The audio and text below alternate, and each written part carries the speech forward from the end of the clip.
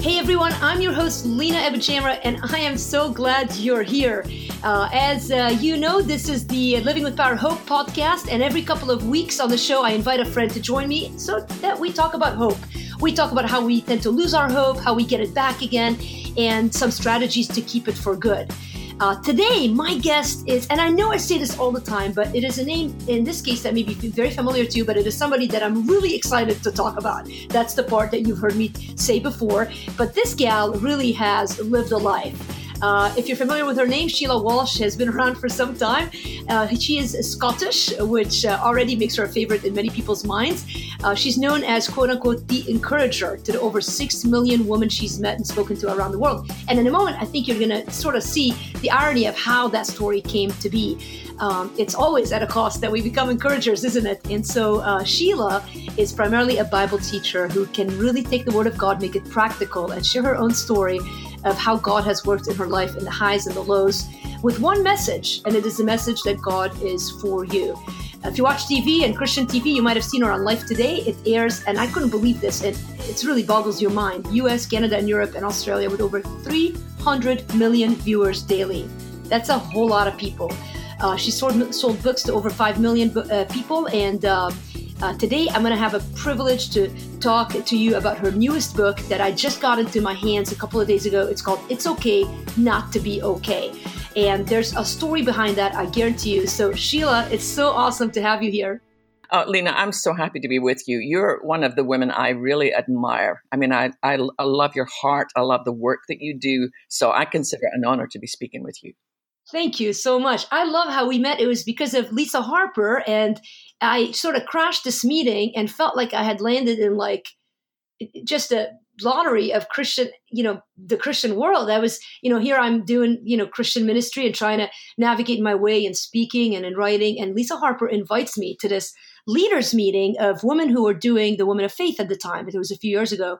And there you were. And it felt so real to me just to be among so many women that I've admired over the years, but you guys were so real.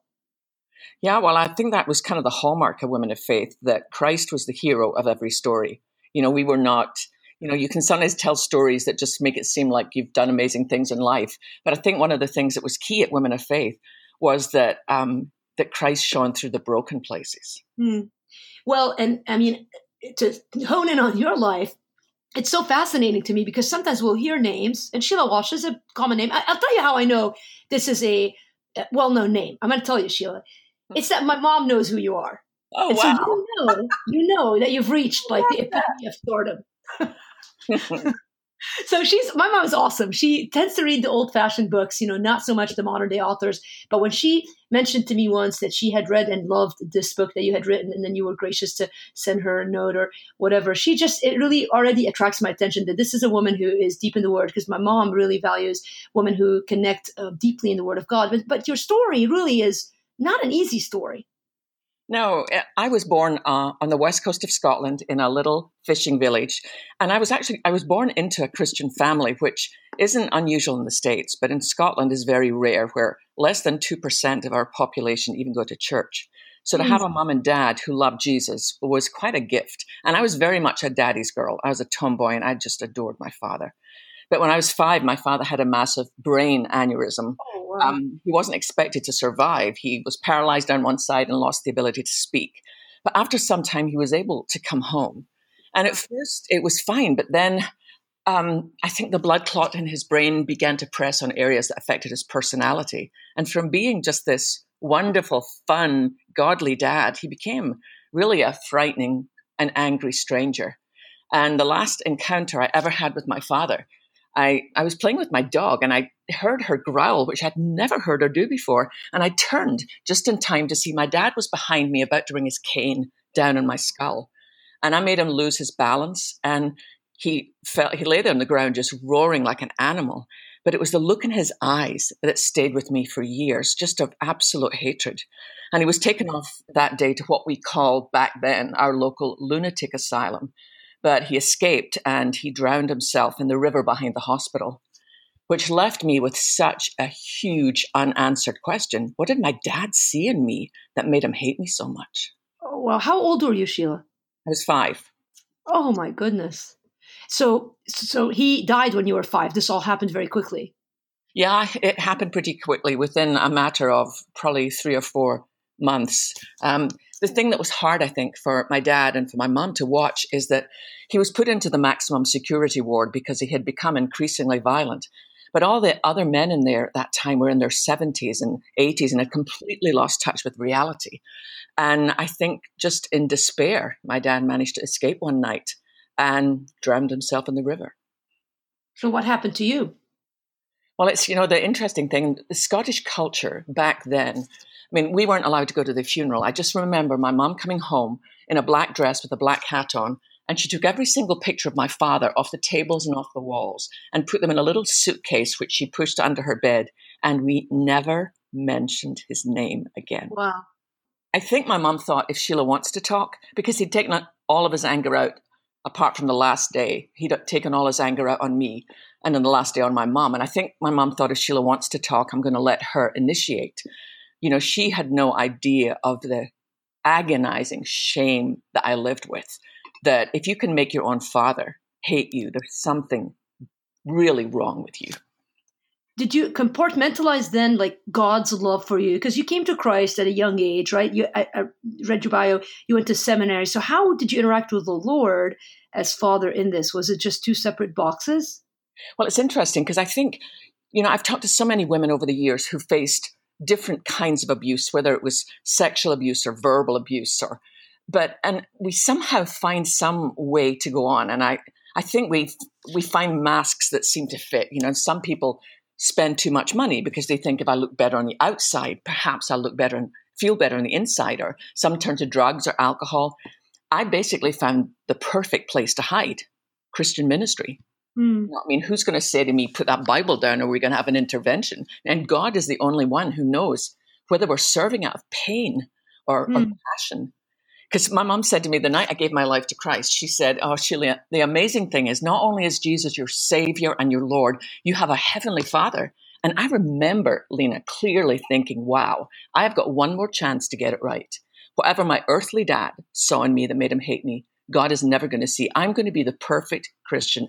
Wow, the church is sadly full of women who, particularly women, but I'd say both men and women who are striving so hard. But it all kind of came to a crashing halt for you. What happened? Well, I think our mechanisms cope until they don't anymore. And I honestly think it's God's mercy. Because everyone, I was co-hosting the 700 Club. I'd been doing that from 1987 to 1992.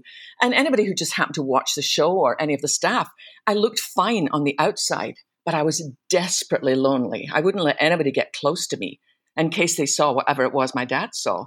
But one morning on live television, I was interviewing a guest, and instead of answering my first question, she kind of turned the tables and said, "Sheila, you ask us all how we're doing. How are you doing?" And she meant it kindly, but I wasn't expecting it. And I didn't have time to pull my wall up. And basically that day, I started to cry and I couldn't stop. And eventually they threw to a commercial break and I left the studio, locked myself in my dressing room. And I called a friend of mine, a guy called Dr. Henry Cloud. And I said, "Henry, I think I'm losing my mind." And he said, "No, you're not, but you need some help and you need it quickly." So I went from being co-host in the morning. And by that evening, I was in the locked ward of a psychiatric hospital, about the same age as my dad. That's just crazy. How I just can't even, I know I've heard that part of your story, but it really, like, you pause for a minute. How were people stunned? It's interesting. There were different reactions. I remember some of the staff saying, "Sheila, don't do this. If people find out you've been in a psych hospital, no one will ever trust you again." I remember one of the leaders, not Pat Robertson. Pat Robertson was incredibly supportive and kind. But one of the leaders said, you need to realize the enemy's trying to use you to destroy CBN. Pat's a good, strong, godly man, and he's got good, but you're the weak link in the chain. And honestly, I believed it all. I already felt like, I remember the drive. It was 3 hours from Virginia up to Washington, D.C., where the hospital was. And there was a horrible storm, one of those ones when the sky goes kind of greenish gray. And I honestly believed it was because God was angry with me. And so little by little, God started dismantling these lies. Well, yeah. I remember the first morning that I met with my psychiatrist, and he talked about medication, and I said, "Hey, dude, I don't want any of your happy pills." And he announced that would be street drugs. That wasn't what they did. And Yeah. he talked about, the need that my brain was simply not producing enough serotonin to be able to function well. But it was just, I remember in my first session with a therapist who had up what he called the shame profile and all this stuff. And he said to me at first, "Sheila, do you feel shame?" And I said, no, I'm not. I don't. I feel fine. And then he showed me all these things. And I was like, oh, well, yeah, if you put it like that. And it was just such an eye opener. I feel like it was like falling off the shelf and joining the rest of those who love God, but don't have all the answers. Wow. So how long did it take? Because that was a long time ago, relatively speaking. I mean, how long did it take for you to go from that stage to jumping back into a pretty high profile ministry, right? With Women of Faith and whatnot. Yeah. I mean, I never intended to. When I got out, because that was 1992, when I got out of the hospital, Pat said, "Do you want to work at Regent University?" And I said, "No, I want to go back to seminary," because I did my undergraduate degree in London, basically trying to make sure I knew everything I had to do to keep the love of God. And I thought, I want to go back to seminary. I went to Fuller Seminary, this time to understand our story and what Christ has already accomplished. And it was then that I met my husband, Wow. and we got married and we had our son. And while I was still pregnant, Steve Arterburn, who's head of Women of Faith, who'd started it, called and said, "We've started this little thing for women. Would you like to be a speaker?" And I said, absolutely not. I mean, the thought of standing up in front of a bunch of women horrified me. And he said, "Well, would you at least come and meet some of the other speakers?" And they lived in LA where I was living. So I sat around the table with Barbara Johnson, who talked about what it's like to go and identify your son sent home from Vietnam in a body bag. But because he'd lain face down for 3 days in a rice paddy, she couldn't even recognize him. I listened to Patsy Claremont talked about how she used to be so agoraphobic she couldn't leave her house and she smoked 3 packs of cigarettes a day. And as I heard one story after another, I thought, I actually might fit in here. It was so clear that this wasn't 10 things to do to be a better Christian woman. It was women whose lives had fallen apart and in the ashes had found a relationship with Christ that was worth everything. Wow. So you joined them. And how long did you do that gig? 20 years. Wow, that's crazy. I know. It was like 20, well, Sundays, 30 weekends a year for 20 years. I never missed one. Wow. But how fun was that, huh? To see, what did you see? Give us like a picture of, I think, Christian ministry, everybody now has a window of seeing what it looks like to be in ministry. But seriously, what was your bird's eye view of what God was doing in people's hearts? It was really incredible. I remember the first time because they'd done 3 events before I joined, and those were in churches. By the time I joined, they were already in an arena. And I remember on the Friday night, walking into this arena that was sold out, like 15,000 women. I mean, it looked like you were going to, I don't know, like a Shania Twain concert. The 6 of us old broads carrying our purses in. It was just so ridiculous to me. Funny. I watched the way that women leaned in. We said from the very beginning, listen, we're not just going to show up and do our spot and then leave. We want to be there together. We felt like anything we had to say would come out of community. So we basically shared our lives. I mean, they were there when my husband's dad died. We went through births and deaths together and really shared our lives. And I think women leaning in saw that and said, you know what, we want that. We want to have our own porch of women that know us and love us through the good and the bad and the ugly. Now, back 20 years ago, people weren't talking about mental health as they are now. No. Did you feel like, how did that play out in that setting too? Did you feel some stigma from the church, or did you feel like, on the contrary, God used it to connect to women in an area that they might be ashamed to talk about otherwise? I think both of those were true. I mean, there were definitely some who were very critical and said, I remember one person, it was a separate event, not Women of Faith, but they said, we would like to book you, but we just need to know, are you still on medication? Oh, and Lord. I said, yes, I absolutely am. And they said, well, you can, if you ever get better, let us know. Wow. But the amazing thing to me, Lena, was God is such a redeemer. I mean, there's not a tear that falls to the ground that God doesn't notice. And I remember my second Women of Faith conference, the first one, I didn't really mention much about my story because I thought, I don't know, how is this going to relate to anybody? But we were doing an event, I think it was Seattle, Washington. And a pastor wrote to me and he said, I'm pastor of a large church here. A bunch of our women are coming to your conference. My wife is not, because she struggles with depression. She takes medication. No one in the church knows because she's afraid it'll harm my ministry. Would you meet with her? And I said, if she's willing to, absolutely. So I got a separate room in the hotel. And he brought her in, and at first she wouldn't even make eye contact with me. And he waited outside, and I said to her, listen, you don't have to tell me anything about your life. But if you have time, I would love to share some of mine. And I just basically walked her through the night where I literally asked God to kill me because I didn't think, I felt I couldn't take my own life and do that to my mother, but I begged God to take my life and walked her through. And by the end of an hour, we were both on our knees with tears rolling down our face. And I'll never forget the moment when she left the room and ran into the arms of her husband. And I thought, Lord, I would go through all of that again for that one woman just to know they're not alone. So I began to speak about it very publicly. And instead of, I always thought people would think, oh, bless her heart, I hope she's not like seeing imaginary people or something. But I discovered that our brokenness is a far greater bridge to other people than pretend wholeness will ever be. Right. That's so powerful. I totally agree. Now, it's interesting because now, like 20 years later, you write a book. It's called, which, by the way, you look amazing. Like anyone to buy this, seriously. I got this book and I was like, wow. And I'm telling you, get the book just to see her amazing picture. But really, it's the book. I want to hear about it because you're still talking about it's okay not to be okay. Now, your son has left the house, right? He's senior. What is he now? You're at Texas A&M. You're like an empty nester, and you and Barry. Talk to us about kind of what's been happening more recently in your life and what prompted this particular book. Well, the interesting thing, Lena, was over the years, when I wrote about my depression, then in a book, I think the last book I wrote about the fact that I'd struggled with suicidal thoughts most of my life. And, just wanted to, I kind of feel like we need to shine the brightest light into the darkest corners of the church. And I would get so much mail and Facebook comments from women saying, thank you for letting me know I'm not alone. But then came this, but what now question. So I spent the last couple of years just trying to trace the journey that God had taken me on. And that's why the book is split up into 8 simple steps to move forward. It was kind of like, how do I get from where I am to move forward? I feel stuck. I'm struggling. And so it's been a work of love. I mean, I wanted to make it very doable, very daily, very practical. But for me, the first step I'm thinking of anybody listening in right now, and you're stuck, or maybe you're angry or you're disappointed, have a gut level conversation with God.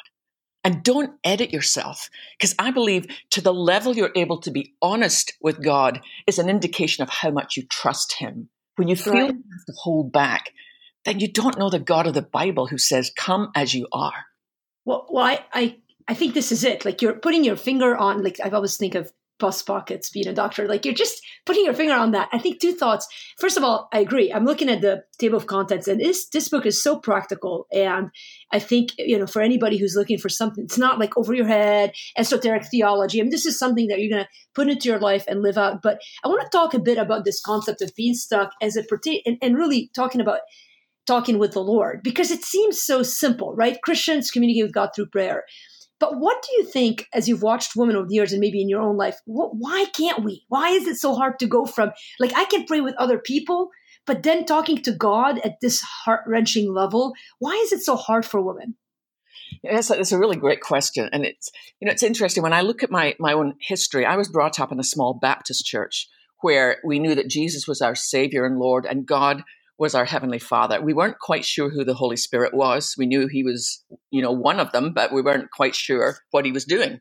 Then I went to seminary and I went to charismatic church where it was all about the Holy Spirit and about signs and wonders and miracles. And at this stage in my life, like over the last, say, 4 or 5 years, the Holy Spirit has become such a comforter to me. And I look at when Jesus said to the disciples, look, I know you're going to be upset and heartbroken when you realize that I'm gone, but this is a good thing for you because the Holy Spirit is going to come.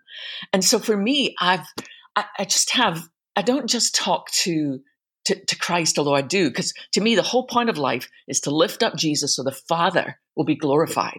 But I find such a companion in the Holy Spirit.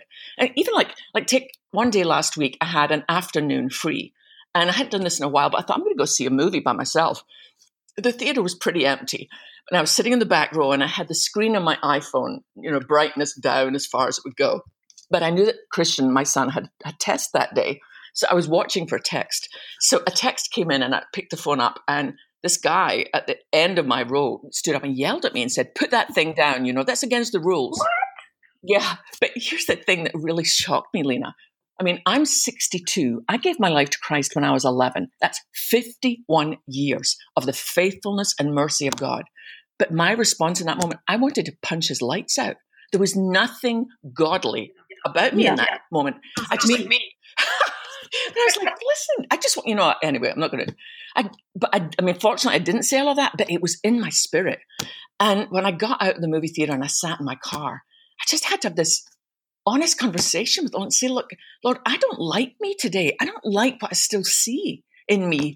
That for me, prayer it's not something on my to-do list anymore. It's on my who I am list. It's just a constant thing of, walking past people and asking the Lord about them. And it's just become, I used to say, I mean, when we were in Sunday school, we would sing all these songs about Jesus as my best friend, that he wants me for a sunbeam. And they were lovely, but they weren't very real to me. But I can honestly say there is no one in this world I'm closer to that I consider more of my dearest friend than the Lord. That's pretty awesome. I wonder how we can, even I'm thinking through, how do you help someone get there? I feel like trials are a part of it, the difficult stages in life, the pain. Yeah. Unfortunately, that's true. And you definitely don't wish that on anyone. But I remember on that very first night in the psych hospital, I remember I didn't get into bed. I just pulled the blanket off and sat in the corner of the room. And I wrote in my kind of journal that first night, I never knew you lived so close to the floor. Because I was so used to churches where we sang about God's mercy and, praise, as we should, because God is amazing. But I discovered the truth of Psalm 34. The Lord is close to the brokenhearted and saves those who are crushed in spirit. But I really do believe in our desire to get closer to God, it's got to start with us being honest, telling God, this makes me mad. Why did you allow that? Why didn't you stop that? And when you begin to pour the insides of your soul out, then I think that makes space for grace, because you're not holding things back. How do you read the Bible, Sheila? What's your approach? Do you walk through the Bible? Do you pick random ways? I do a couple of things. I do have a Through the Bible in a Year plan. At the moment, I'm like Leviticus and 2 Psalms behind, but I do have it. But I also, I'll choose a particular book. At the moment, it's John's Gospel. And, I'm looking to see how many chapters there are. In John's Gospel, you've got 21. So I divide it into 7, 7, and 7. And so for a week, I will just read the first 7 chapters of John over and over and over. And then at the end of that week, I'll write down the things that really spoke to my heart. And then I'll move on to 7 through 14. And then for another week, that when David said, let the words of my mouth and the meditation of my heart be acceptable to you, O Lord, I think what to me that says is whatever I'm meditating in my heart is what's going to come out of my mouth. So if I want to be more Christ-like, if I want to have a bigger picture than what's going on right now, I need to meditate on the Word of God and let it sink deep. That's so good. What do you see when you observe, you've been around women's ministry a lot, and women in ministry. How's the state of affairs of women in the church today, from your observation? It's interesting because there's still so much debate about women in ministry. And there's a lot going on about the whole Me Too movement as well in the church.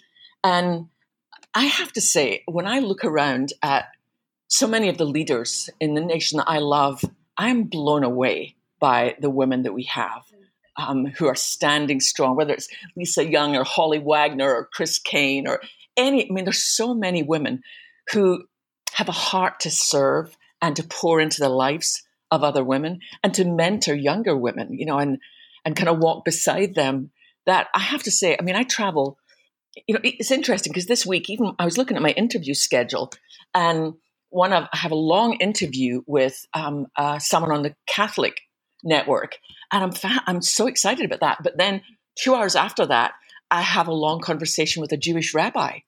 So I kind of love that. But everywhere I travel and go, I see God on the move. That's so exciting. I mean, I think that's a lot of cynicism in the church right now, and a lot of sense I feel in our culture that nothing good is happening, and sort of a hopelessness. If you let it take root, it can just really explode in people's hearts and minds. But that's not really the real story, is it? No, I mean, Paul, for example, I mean, he went through so much. I mean, I don't know of another human being, and I know there will be out there. I personally don't know of anyone who, as a believer, went through so much. I mean, the lashings, where it's like 39 lashes because the 40s would have killed you, whether it was being stoned and left for dead. I mean, stoning was never a punishment. Stoning was a death sentence. Everything he went through. But then he talked about these trials that build our character, and then they lead to this hope. And this hope will not disappoint. The hope that we have in Christ is not wishful thinking. It's an absolute rock solid foundation that you can rest your weary head on. Completely off the topic. I know this is sort of going left field, but I just feel compelled in my spirit to ask you. You mentioned briefly your age, which stunned me, and I wanted to say something, but you really, you look fabulous. So give us some tips, like what have you done in your life that has served you well to be healthy at this stage? Despite again, the mental health stuff can take a toll on people, and so you can go through that, and it can affect your physical bodies. But you really look healthy to me in the picture. And of course, I know it's just a picture, but what are some tips you can give women who are listening, health wise? Okay, any of you who are under 30, moisturize your neck. You'll thank me later. But it's so tell us more about that. Why do you think that's so important? Because if you don't, then you get to a certain age, as you age, and you're a doctor, so I'm probably getting it wrong, but your skin gets thinner, it produces less collagen. So Whole Foods or lots of other places, they do this stuff, collagen peptides, and you can just put a spoonful in your coffee or your tea. There's no flavor at all, but it strengthens your nails and your hair, and it makes your skin better. And part of it, honestly, with me is hereditary. And probably because I lived in Scotland the first 20 years of my life, where I got rained on every single day, so I was well moisturized. When my mom died a couple of years ago, and in Scotland, you don't have a viewing. And so by the time that I flew over, my sister had already provided the funeral home with an outfit. But I went over to them and I said, listen, I just want to see my mom one last time. And it was such an amazing thing looking at her at rest, knowing she wasn't there, knowing she was home free. But I looked at her face, and something strange occurred to me, because at the funeral home, they put like a pale lipstick on her. Huh. And I thought, I don't think my mom ever wore makeup, but I'd never noticed, because she was so beautiful and strong and kind inside. And it's just, it's just interesting to me that her beauty shines out. Yeah. Right. Yeah. You have a regimen? Do you exercise? Like in general, are you a pretty active person? What do you like doing for fun? I like to crawl toward the coffee machine in the morning. That's good. That's very encouraging. That's awesome. And so you don't go out of your way to hit the gym or anything like that. You just do basics. No, I do have a membership, I believe, but I don't actually go. Well, I mean, I think what you're saying is so true, though. I think there's a certain joy that radiates externally. Yeah.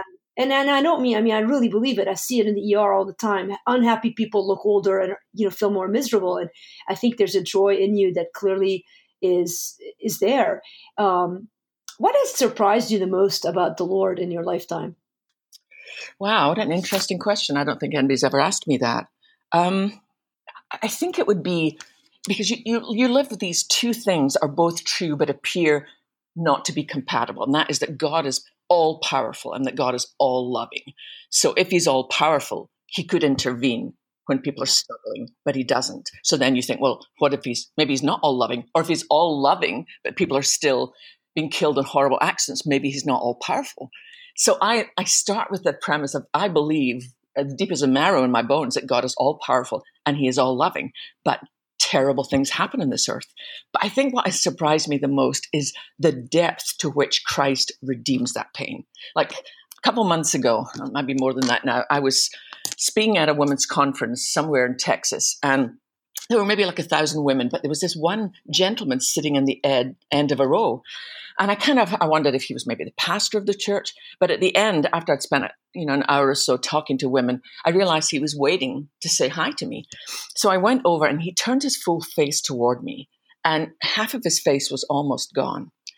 And his voice was very affected. And he told me that when he was 15 years old, he put a gun underneath his chin and he pulled the trigger. And in that millisecond between when the bullet left the gun and entered his skull, he heard Jesus say, "Do you want to live?"